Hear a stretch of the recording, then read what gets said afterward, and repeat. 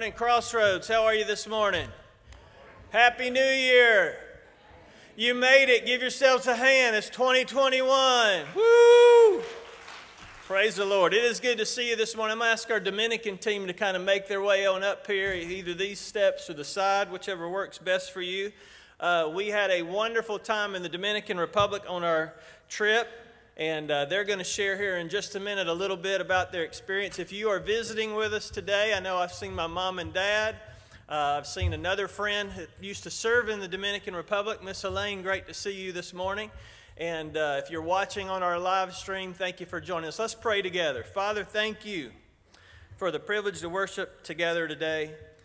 We do not take for granted this opportunity to kick off a new year, to recognize you for your goodness, and to ask you, Lord, as this new year starts, to use these next 52 weeks to make us into the men and women of God that you want us to be. So we give you this service today. We pray that you would be honored and that you'd be glorified and that you would speak to our hearts. In Jesus' name, amen. Hey, as the Dominican team kind of makes their way out here, there they are, they're ready. I just want to say a couple of thank yous to you as a church family. Number one, for your heart for people, not only locally in our community, but internationally around the world. And I want to brag on this crew.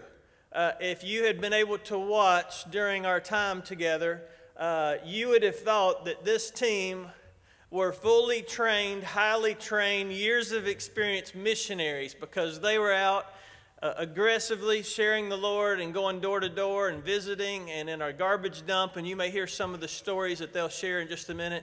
But they did a phenomenal job not only representing the Lord, but also representing our church. We also had my son Will, who's not up here this morning, and a couple other folks from around the nation join us. We wound up having 15 people on our trip, which was a great team. So they're going to come share a little bit about their experience. And who's going to start us this morning? Miss Renelle, why don't you lead us off this morning? Good morning. Hola. That's the best word I said, and about the only word I said. But I was so thankful for the interpreters. What a blessing it was to go.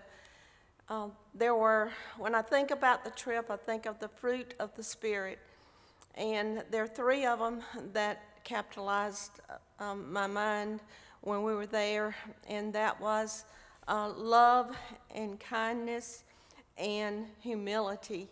Humility is gentleness, as I was reading last night. So I equated that to one of the fruits. There were times when I saw the hand of God upon the Dominicans, the ones that were helping, the ones that were the missionaries, and the young people who were coming up and had been in the program for even 10 years or more, and how they blessed my heart. There were several things that captured my attention and let me see how God was using them. Whenever we were going up the mountain, and I think about the mud, the mountain village, and how that it was so hard to walk up that hill, and the truck couldn't take us up, and we had to literally make our way through the mud. And when we got to the top of the hill, and our shoes were so dirty, and there was a tub of water, and Edwin, one of the young leaders, washed my feet, and that just showed the love of Jesus in his heart, that he ministered to me, and how that is so real, that when we think we go, we think that we're the ones that are going to minister to them, but it's not the case. In so many times, they ministered to me. When I went to visit, and the little lady that we were praying, we went in our house, and I prayed, and I left, and we left, and there Beth Ann lingered a little bit longer, and she says, "Oh, the lady that left, give her this." So Beth Ann came to me and found me at the next house, and she said, "Hold out your hand." I held out my hand, and I closed it. I didn't even notice what she was putting in there, but it was broken shells. There were 3 that were together, and all the others were broken. And it made me see that the brokenness of these people, and not only these people, but us in America, we have brokenness, but God uses our brokenness to His glory and His honor and to increase the kingdom. I could talk more and more. I could show you pictures of how God used us, and I'm so thankful that I went. And I'm just glad that that God really worked on us and led us down the road where we could see the needs of the Dominicans. Not only should we work here, but we should work in other places too. And so I thank Jack for getting this trip together.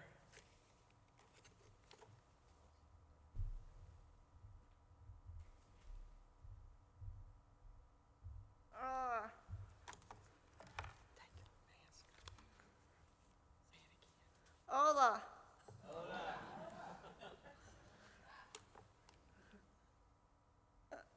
We went to the mountain village, and we walked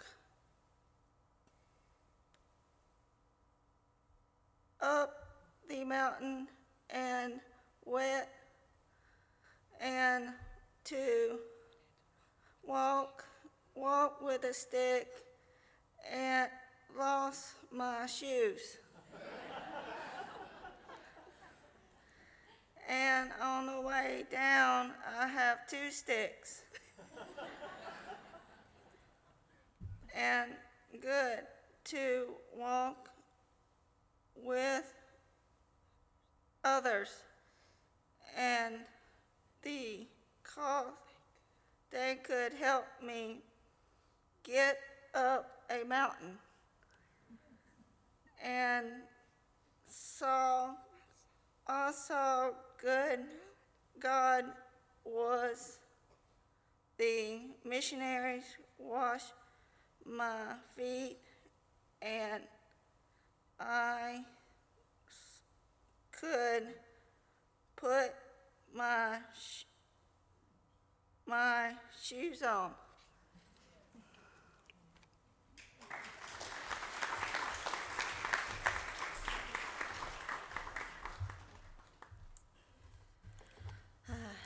Greetings, everyone. There's so many thousands of things I've been thinking of I'd love to tell you. And I woke up in the middle of the night last night, and I thought of 3 things that just came to my mind that this trip, the whole trip, just exemplified. And that was God's provision, His perfect timing, and the absolute power of prayer. His provision started before we even went on this trip. Many of you don't know, my passport, I hadn't realized it expired in December, 2 days before the trip, and thought of this one day, woke up thinking of it in October. When does my passport expire? And God worked. It came a week and a half before we left. He provided the things we need to go. We had been looking for suitcases off and on and had never found any, and about a week before we left, walked into Goodwill, and I'm walking the aisles praying, Lord, please let there be suitcases, and there was 4 perfect ones just right there. We needed to bring supplies, and Steve and Diane, Mom and Dad, they had collected a lot of medical supplies just because they had seen them on sale, at a sale, and had a lot of extras to donate. And once we got there, what amazed me about God's provision is the people that were there, they didn't have much of anything, but they gave so generously to us. They would invite us all into their homes, and sometimes our whole group couldn't even fit into the home. There'd be people out on the porch, and we're standing like this, and we all have kids with us by this time that had joined us on our travels, and they would just welcome us in, find as many chairs as they could, grab them from a back room. They would offer us coffee. One lady put on music, had us sit there, and she sang along to the music. And probably one of the most special in the house visits was definitely the shells that Renelle was talking about. I had just admired something on the way out the door because I was the last one stuck in the house, and she told me to wait and looked around for a while and found a jar of shells, gave me some and asked, for Renelle. It was beautiful. And the little girls, one of them gave me a little red twist tie. I didn't even know what she was putting in my hair, but she was doing my hair, and she put it right here, and we have some unique pictures of me with my little red twist tie. My daughter, she was playing with a little boy about this tall, basketball, and he saw she had bracelets up her arm, and he had a couple rubber bands on his, and he gave 2 to her so that she had more bracelets on her arm. And the hike, you've heard from both of them about the hike. It was definitely one of the most interesting. I love to hike. I've hiked a lot. This was not a hike. This was an adventure. And the washing of feet, but probably one of the greatest acts of giving I saw there, and probably the whole trip, was this man in a purple shirt. My shoes, I had brought my old shoes because they were going to get dirty, and we were just going to leave them there, and the bottoms of mine were very slick. I mean, they were smooth. So every time I would touch mud, I would ski just a little bit. My daughter actually got 2 poles and just skied down the hill, but I only had one little stick, and I was trying to walk on the sides of the road, and I had done really well. Like, the village we were stopping at was in sight. It was probably from about that wall all the way to that wall, but it was a hill, and it was like this deep in mud. And I was trying to walk on the sides so I wouldn't slip, but as it went down, the sides went up. And I was kind of standing up on the side trying to decide how I was going to get down this hill when a gentleman I didn't know stopped by and does this. He leans over, pats his back, as in, I'm going to give you a piggyback ride down the hill. And I looked at him and I thought, you have no idea what you're offering. I have a backpack on my back that weighed tons, and myself, and so I was like, no thank you. And I thought, if I can just get my shoes off, I can walk through the mud and not slip. So I tried to ask him to help me with that, and he misunderstood at first, and he started taking off his boots to give to me. And I thought, this is amazing. This must be someone who lives in this little village here, and he's been sent to help us. And I finally helped him understand. He helped me get off my socks and shoes. He held my arm. We walked down the whole village, and I stopped for a moment to pause, and I look up, and he was already going and joining a group of his friends, and they were continuing on down the mountain. He wasn't even part of us. He wasn't part of the village, and yet he took that much time to work through getting me down that part of the hill. It was just amazing. And we talked about a verse. Sometimes we wonder why we have so much and they have so little. But God's plan is perfect. He says, to whom much is given, much is required. So I hope that we give like they give. The second thing was perfect timing.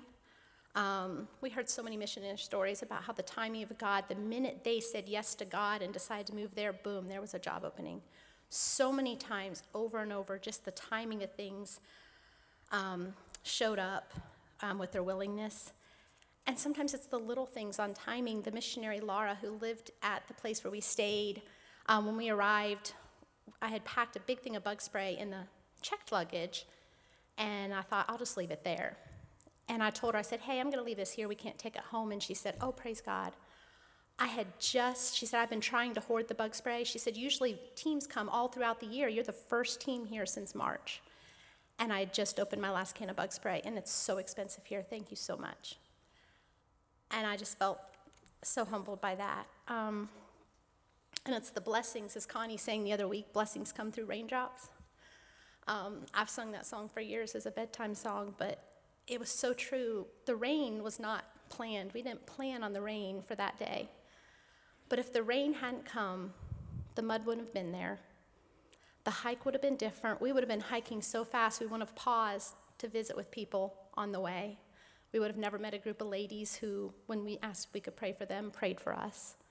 We would have never had the experience of having them wash our feet.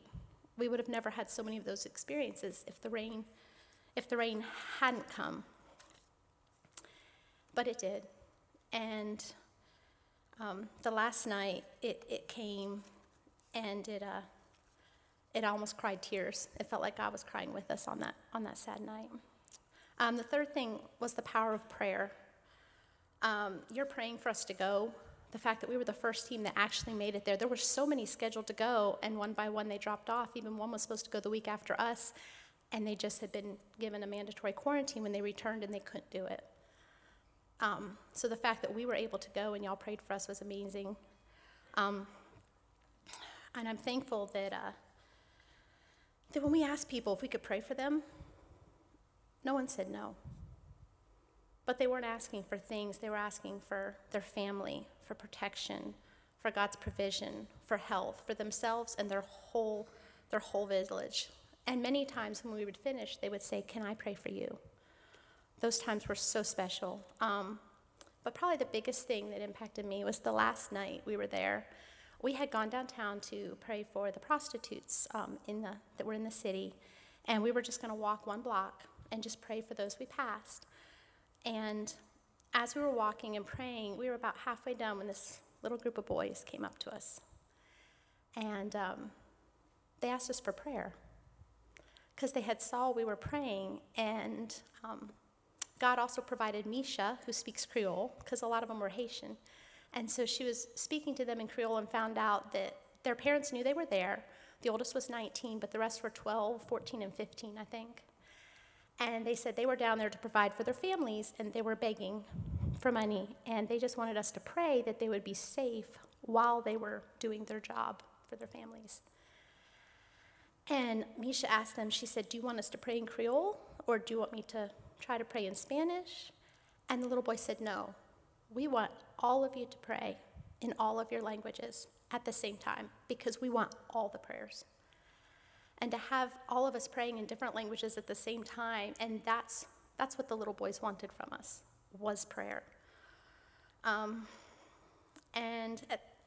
I want to leave you with a picture of hope. When I was down there, as we traveled through the villages, you would see so many houses that weren't houses yet. It'd be like two walls, and you'd see the rebar sticking up. Or you would see a house that was one story, and there was one we walked up on the roof. It was where the missionary was going to move into the village once the house was fixed, and there's rebar sticking up everywhere. And I'm a very OCD person. I'm thinking, why did they leave this rebar? Just cut it off, make it look nice. Why is it here? And then I was at the missionary's house where we stayed, and we were watching the moon set. You can see the moon. And she was so excited. She said, "I want to take pictures from my balcony." And I was like, "I want to grab my camera." And she's like, "Come with me." And we ran up the stairs, and Chloe came up with us, and we went through her house out onto the balcony, and we took the pictures of the moon. And then we walked through her house, and she showed us our house and showed us this balcony. And I walked out, and I'm like, this is a gorgeous place. And once again, I see the rebar sticking up. And she said, "Well, we built this one floor at a time. And then we added the next, and then the next. We're just waiting. We want to build a pergola." And I thought, I've got it all wrong. This rebar is not ugly. It's beautiful. It shows these people they have hope for the future. It's going to provide stability when they are ready, or they have the money, or God provides for that next level of their building. It's there. It's ready. And they're ready to move on to whatever God's plans are for them. And so I hope we will be the same way. I hope we will be ready and not look at other people as halfway done, but look at them as preparing to move on to what God has for us. Thank you.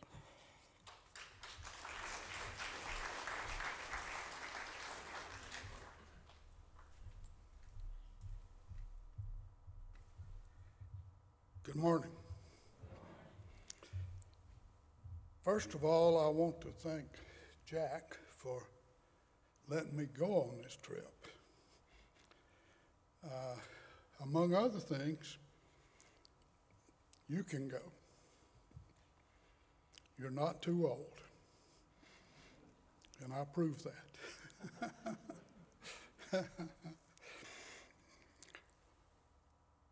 The Lord really spoke to my heart on this trip as much as I think He ever has in my whole life. Sunday morning, we went to the worship service, and there's those people singing songs and raising their hands and praising the Lord. And I thought, I don't understand a word they say, and most of them don't understand me. But yet, the Lord's presence was real. I'm serious. I don't think I have ever felt the Lord's presence any more than I felt in that worship service. And then we went to the trash dump. Now, I've been blessed in my lifetime over the years. I've been in several different countries, rich countries and some that's not so rich, but I've never seen poverty like I saw on this trip. It is unbelievable, the poverty. In one village, this little girl came up to me and she started talking English, and she had been to the school and she had learned English. And she said, I'm 15. My dad died 4 months ago. I said to her, does your mom work? And she said, no, my mom don't work.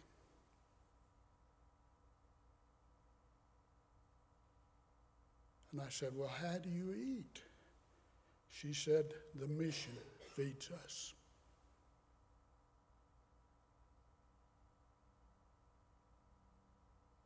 And that's heartbreaking, that those people are so poor. Now, I grew up in the mountains when people were poor, but they weren't this poor. They always had something to eat. And they're not too far from the dump. And the wind blows a lot of the trash through this village, and the trash is through this village, so you can't even walk for the garbage.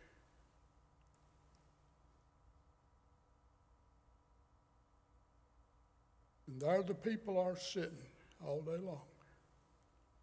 It's as if they have given up hope. And they just let the trash go. I helped the leader of everybody was painting. The mission's building him a new house, he and his family. And the kids went and started painting, and they ran out of rollers and brushes. I don't like paint anyway, so that suited me.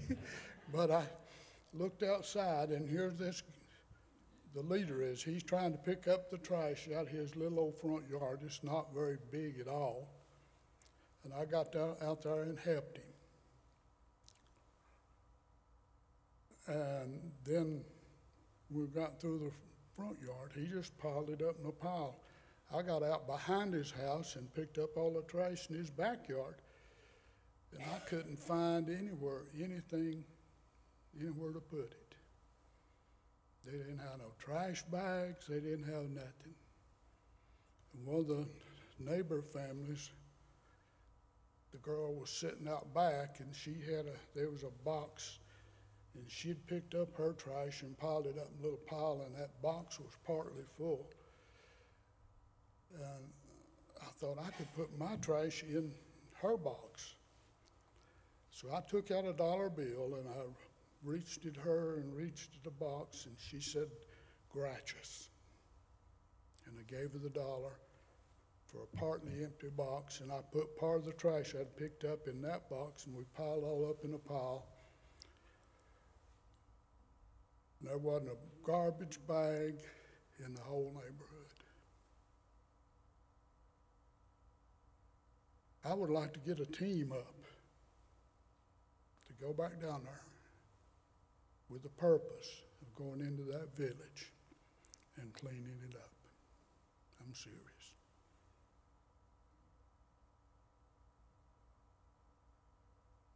They're in desperate poverty. And then we went up on the mountain. Mountains, not much taller than the mountains you see in western North Carolina, but they start down at the ocean, so they're pretty tall.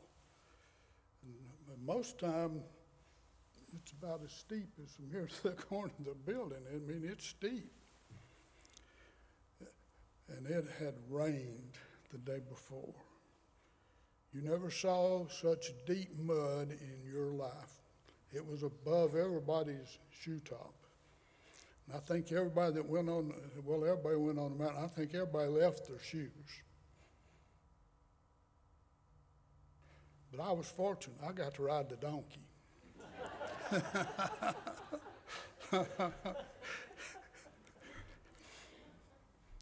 The donkey made it pretty good up the mountain, but coming down the mountain, you had to hang on for dear life. It was coming off like that. Ronelle started, but she gave up.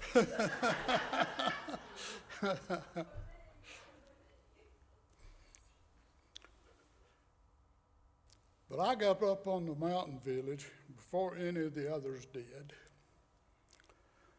The little old guy who lived up there, he saw me, and he came running, both arms open, and grabbed me and gave me a hug. And I want to tell you for sure that Peter talks in his writings that my spirit will deal with your spirit if you know the Lord, like I do. Our spirits will meet together. I'd never seen that little old guy before in my life, and he'd never seen me, and I couldn't speak to him, and he couldn't tell me nothing. But he reached and he hugged me, and I hugged him back, and my heart met with his. Such a thrill, such a blessing. And I've thought about that since. We went door to door, witnessing to those people. Many of them knew the Lord. You'd ask them, do you know the Lord as your Savior? Amen, amen, amen. But there's a few I met and asked. They said no. I said, would you like to know the Lord? Not now. But one other experience, and I had several, I won't take the time and tell you about them, but we were in the village of another village, and it was up the side of a mountain. Their little old houses are about 20 by 30, and they got 5 or 6 or 7 or 8 people living in that little old house. Many of them's got an outdoor kitchen. You could build a fire, and they got a grill put over it. That's how they cook. And they were up on the mountain, and I'm working my way down the side of the mountain, and I knew I could not climb up that mountain, back up the hill. I'd give out of breath too easy. So Jack's sister and I, and a lady who was, her and her husband are from another area, and they left a church in Texas, and they're down there to establish another mission board And they came to observe crossover. And they spent a couple of days with us. She's walking down the hill with us. And I got tired, and there's a big rock sitting on the side of the road, the little old muddy road coming down the hill, to rest a minute. And this lady came out of her door, come on in, come on in, come on in. And she kept insisting. And she took us in and got us her nicest chairs and set us down and made us a pot of coffee. And I said, we're glad to be able to visit you. She said, oh, it's my thrill. It's my thrill. You go to the door, and they most of the time will meet you at the door, and they'll invite you in, treat you like you are an angel or something, set you down. They're very sweet individuals. And I got to thinking about that. In one of the Psalms, David says, no one cared for my soul.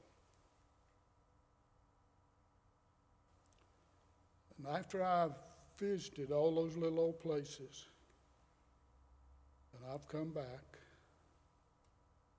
and I have thought, that must be the attitude and the feeling that those people have, is that no one cares for their soul.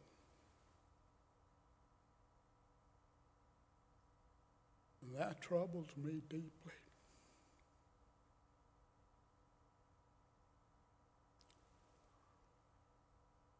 Well, you say, what can I do? Well, for one thing, you could go on a mission trip. I'm sure Jack would be glad for you to go. And everybody that went on the trip, except the grown-ups you've seen on the stage, were college kids. And they treated me like I was their grandpa. They really did. They carried my bag, and if I started to fall, they grabbed me. I've never been treated better in my life. And I just praise the Lord this morning for what he did for me.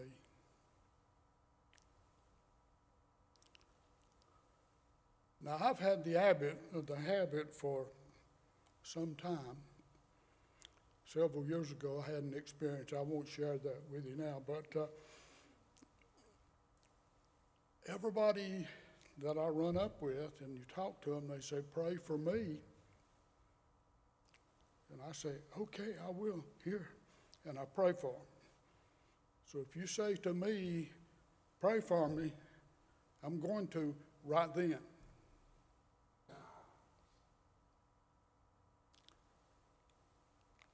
And I expect to do more of that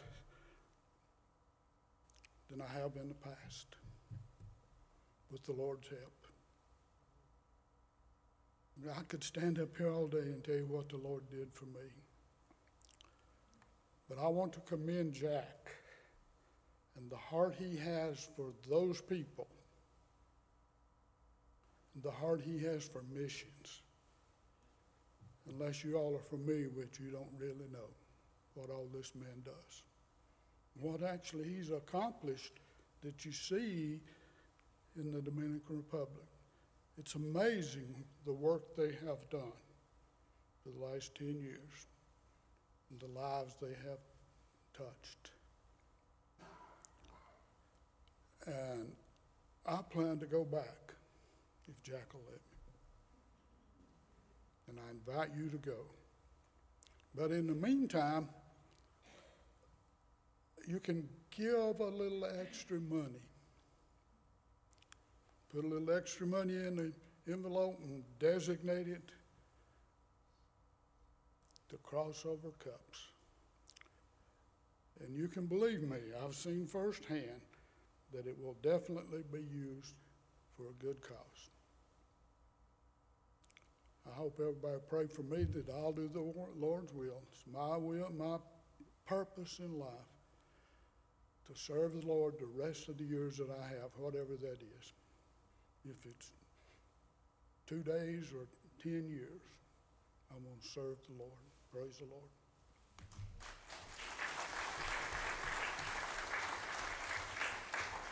Amen. We're going to stand and sing in just a minute, and I'm not going to take time. I'm just going to show you in picture video. I think we got a video ready. We called the mule that Renell and Pastor Jim rode Uber, so we could harass them a little bit. But enjoy this video, and then we'll continue our worship.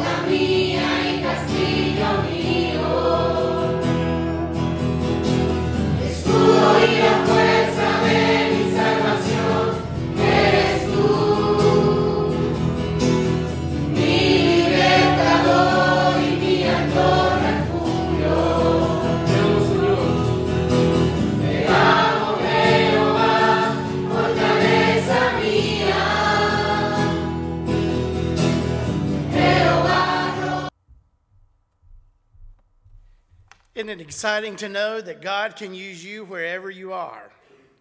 What a great message it is today.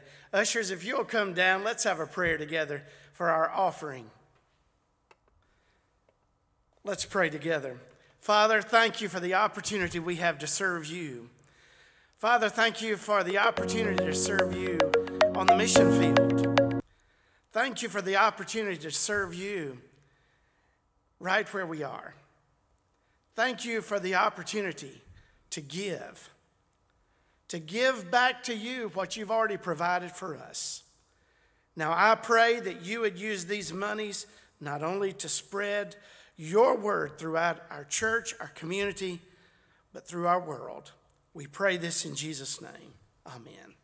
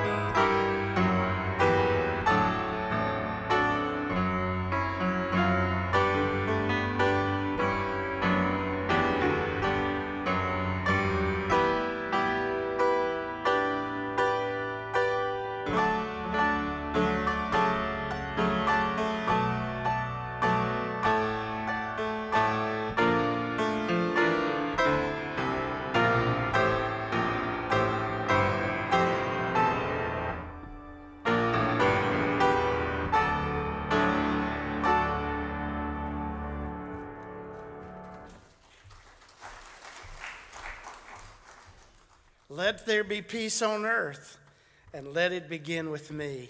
What a beautiful message and song. Today we're going to be singing two great songs. We're going to be singing The Potter's Hand, and we're going to be singing Jesus, Lord to Me. A beautiful Lord, wonderful Savior, I know for sure all of my days they're held right in your hands. And we get to the chorus, and it says, I'm captured by your holy calling. Set me apart. I know you're drawing me to yourself. Let's stand together as we sing these two great songs today.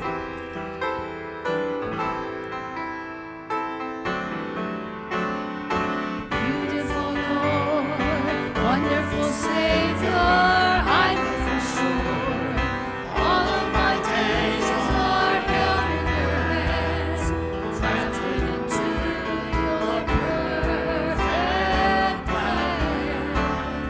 You gently call me into your presence, guiding me by your Holy Spirit, teach me, Lord, to live all my life through your eyes. I'm captured by your holy calling. Set me apart. I know you're drawing me to yourself. Lead me, Lord, I pray. Take me, hold me, use me, fill me. I give my life to the potter's hand.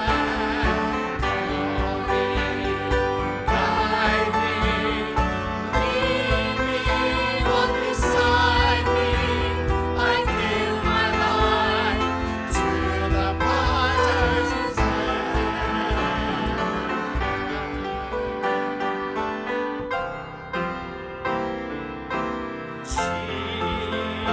Jesus, Jesus, Lord to me, Master, Savior, Prince of Peace, ruler of my heart today.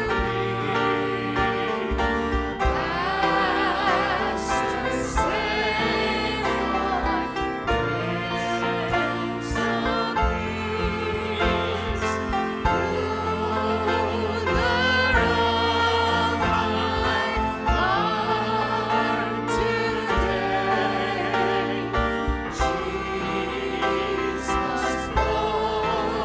Lord to me. You know, in this new year, I wrote something out this past week, and I thought about the song. I believe it's Sonny Callahan's, one of his favorite songs in all the world. You know, many things I don't know about tomorrow. Did you hear that? There are many things in this new year we don't know about. But I know the one that holds tomorrow. And I place my trust in the one who holds it. Jesus, Lord to me. If you'll pull that up, Brad, we're going to sing that just once more. Master, Savior. My goodness gracious. He's good to us. Prince of Peace. Ruler of my heart today. Jesus, Lord to me. Let's sing this chorus just once more.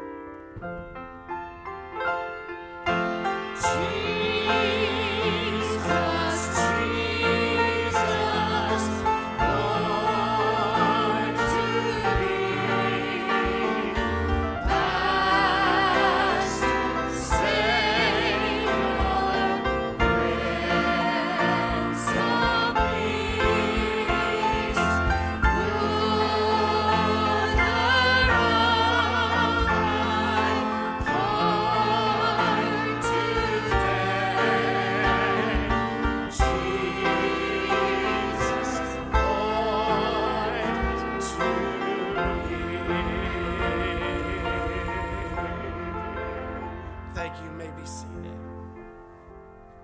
Amen. Amen. If you've got your Bible, if you'll open up to Mark chapter 1.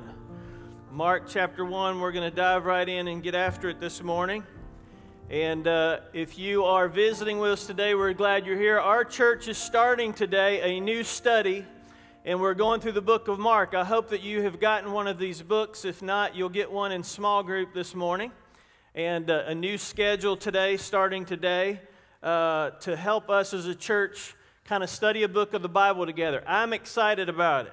If you're not excited about it, I hope that the contagiousness of, is that a word? Contagiousness of those that are will spread onto you, because I really believe that as we kick off a new year, this is also going to hopefully kick off a new chapter in our, not just yours, but mine as well, our spiritual growth together. I am so excited about this as we study the book of Mark. I just want to share with you 4 simple words this morning, and then you're going to kind of dissect these maybe a little bit more as you go into your small groups.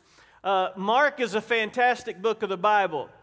Timing-wise, we hope that we will finish on Easter Sunday with the resurrection as the book of Mark ends. And in this book that the church put together for you, the first half is your small group studies, and the last half is the sermon outlines. Now, the pages aren't numbered, but it's about, well, they are. It's about halfway through. You'll see a section that says Sermon and Message Outlines. There's not an outline for today. So if you want to use kind of the blank piece of paper that's beside the sermon outline for next week for Mark chapter 2 and take notes, you feel free to do that. But we'll be studying the book of Mark through our small group and through our worship time. Mark is a great book. It's an action book. And you'll find out that in the book of Mark, he uses the word immediately a lot. Some translations will say at once. You'll see he uses those terms a lot. And we're going to just look at the first few verses this morning. I want to give you 4 words that I see that are important, and then we will head into our small group time together. Mark chapter 1, verse 1, the beginning of the gospel. Gospel means good news. Why is the gospel good news? We're going to discover, hopefully in our small groups this morning, why the gospel is good news. If you have good news, that would imply that maybe there's some not so good news or maybe some bad news. The bad news is that I'm a sinner. Matter of fact, I'm a whole lot worse than most of you think that I am. I'm not all that. Outside of what Jesus has done for me, I am worthless and nothing.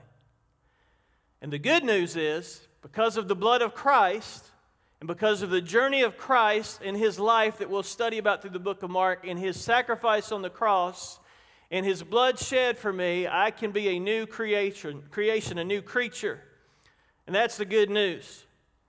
As is written, verse 2 in Isaiah the prophet, "Behold, I send my messenger before your face." John the Baptist, that's who he's talking about here, the first messenger for Jesus, "who will prepare your way, the voice of one crying in the wilderness, make ready the way of the Lord, make His path straight." Verse 4, John the Baptist appeared in the wilderness, preaching a baptism of repentance for the forgiveness of sin. All the country of Judea was going out to him, and all the people of Jerusalem, and they were being baptized by him in the Jordan River, confessing their sins. And John was clothed with camel's hair and wore a leather belt around his waist.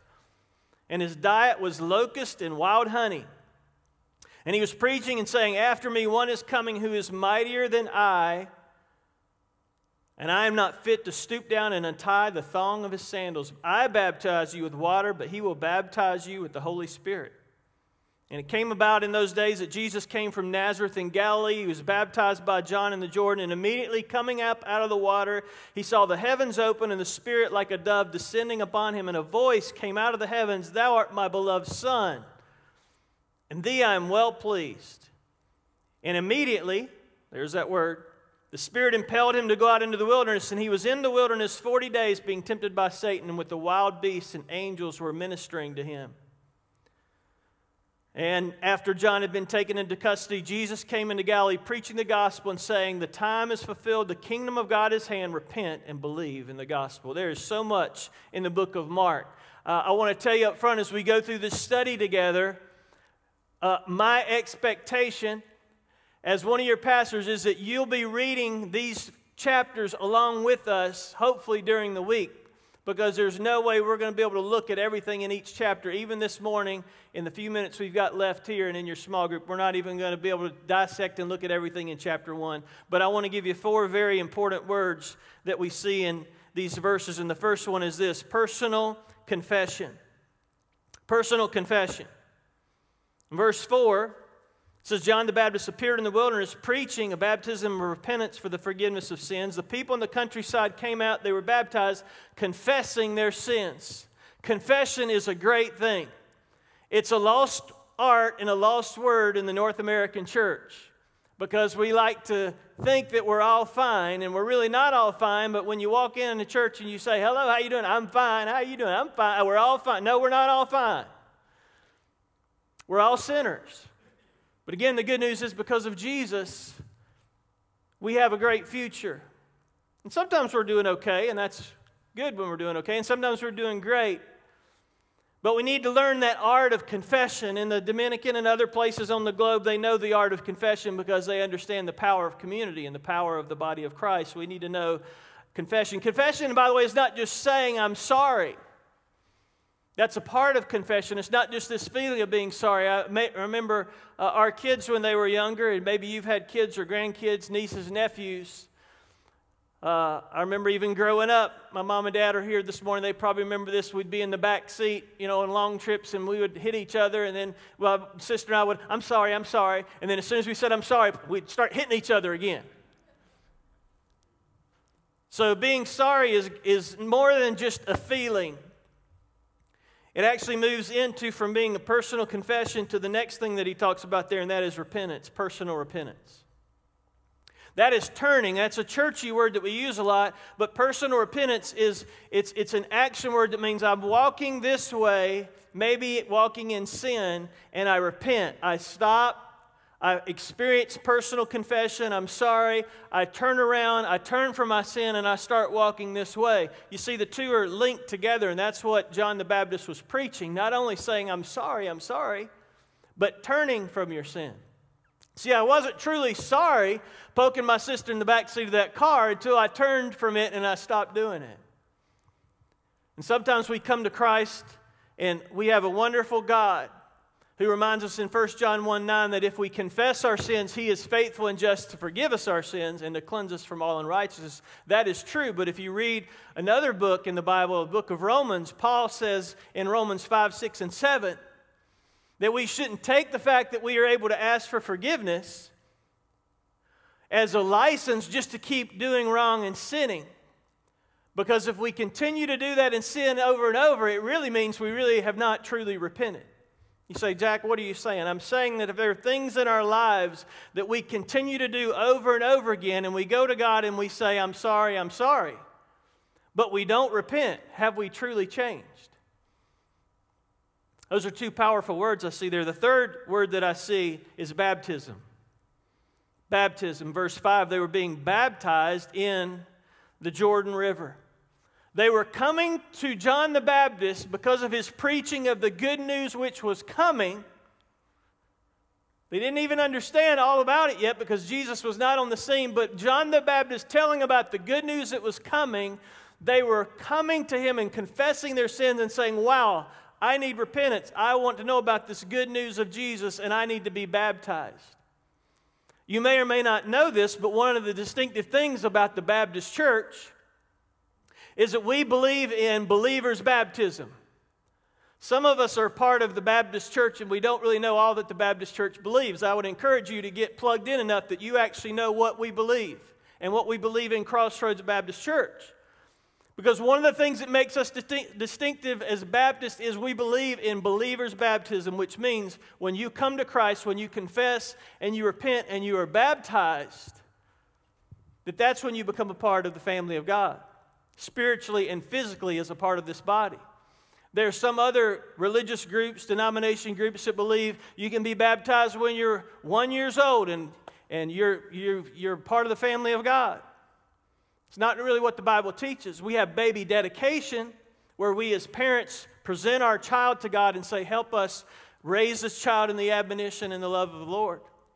But we all have to have our personal responsibility to come to know Christ. And maybe you're here today and you have confessed and you've repented and you've made a decision, maybe at home, maybe with your family, and you've come to Jesus. Fantastic. Can I encourage you to take that next step in the journey, and that is to be baptized? You say, why is that important? Because baptism identifies you with being a part of the body of Christ. And that's what John the Baptist was doing. And even Jesus himself comes on the scene, as we discover in this chapter, and has John the Baptist baptize him, not to make Jesus who he already was, but so that Jesus could demonstrate how important it is that we identify with him. Baptism. The last word is this: discipleship. Discipleship. Jesus, John the Baptist is taken into custody, is arrested. Jesus comes on the scene, and at verse 16 it says this: as Jesus was going along the Sea of Galilee, he saw Simon and Andrew, the brother of Simon, casting a net, and said to them, "Follow me, and I will make you fishers of men." 4 very important words in this chapter that apply to all of us who say we're children of God. The first one is personal confession, personal repentance, being baptized, and then after you are baptized, beginning a journey of discipleship. Saying to Jesus when he says, "Follow me," "Lord, yes, I'll follow." Here's a question this morning. Do you need to confess? It's a daily thing, by the way. We initially confess our sins and come to Christ, yes, but it's a daily thing to confess my sins before the Lord. Because I make mistakes every day. Surprise. So do you. And it's to confess to the Lord and say, "Lord, I messed up. I'm not who I want to be, but thank God I'm not who I was." And I confess that sin to you, and I repent from that, and I want to turn from that. I want to walk away from that. And then when we do that at the first part of our experience, yes, we follow through in baptism, and then we follow through in discipleship. Where are you on that journey? This is going to be a fantastic study through the book of Mark. And I hope that you identify with Jesus and other disciples and other stories in here. Later in this chapter, we see Jesus, after he goes in the wilderness, come out through the wilderness, and he starts to heal people, and crazy things start to happen. And his disciples start to follow and experience that journey together. And you know what? Those crazy things that we experience and we see together in our journey of discipleship don't just have to happen in the Dominican Republic. They can happen in Greer, in Simpsonville, Greenville, Woodruff, wherever you live. Duncan, wherever you live. And they happen through us as part of the body of Christ, representing Jesus. Will you pray with me this morning? Lord, I thank you for your love for us. Thank you for the excitement of a new study in your word today. I am so excited about digging into this book. I'm equally excited about digging into this book together with friends and learning maybe new things about your word and about myself. Lord, I pray if there's one in this room today who's never personally repented of their sins, never confessed their need for you, that today might be that first day. What a great way to start the new year by saying, "I need Jesus." And then that they would follow through in baptism. Maybe there's some in this place today that need to do that. Would you move in their hearts during this time of invitation? Help us to follow you. You're calling to us. Are we listening? Are we listening? Help us to follow through. In Jesus' name.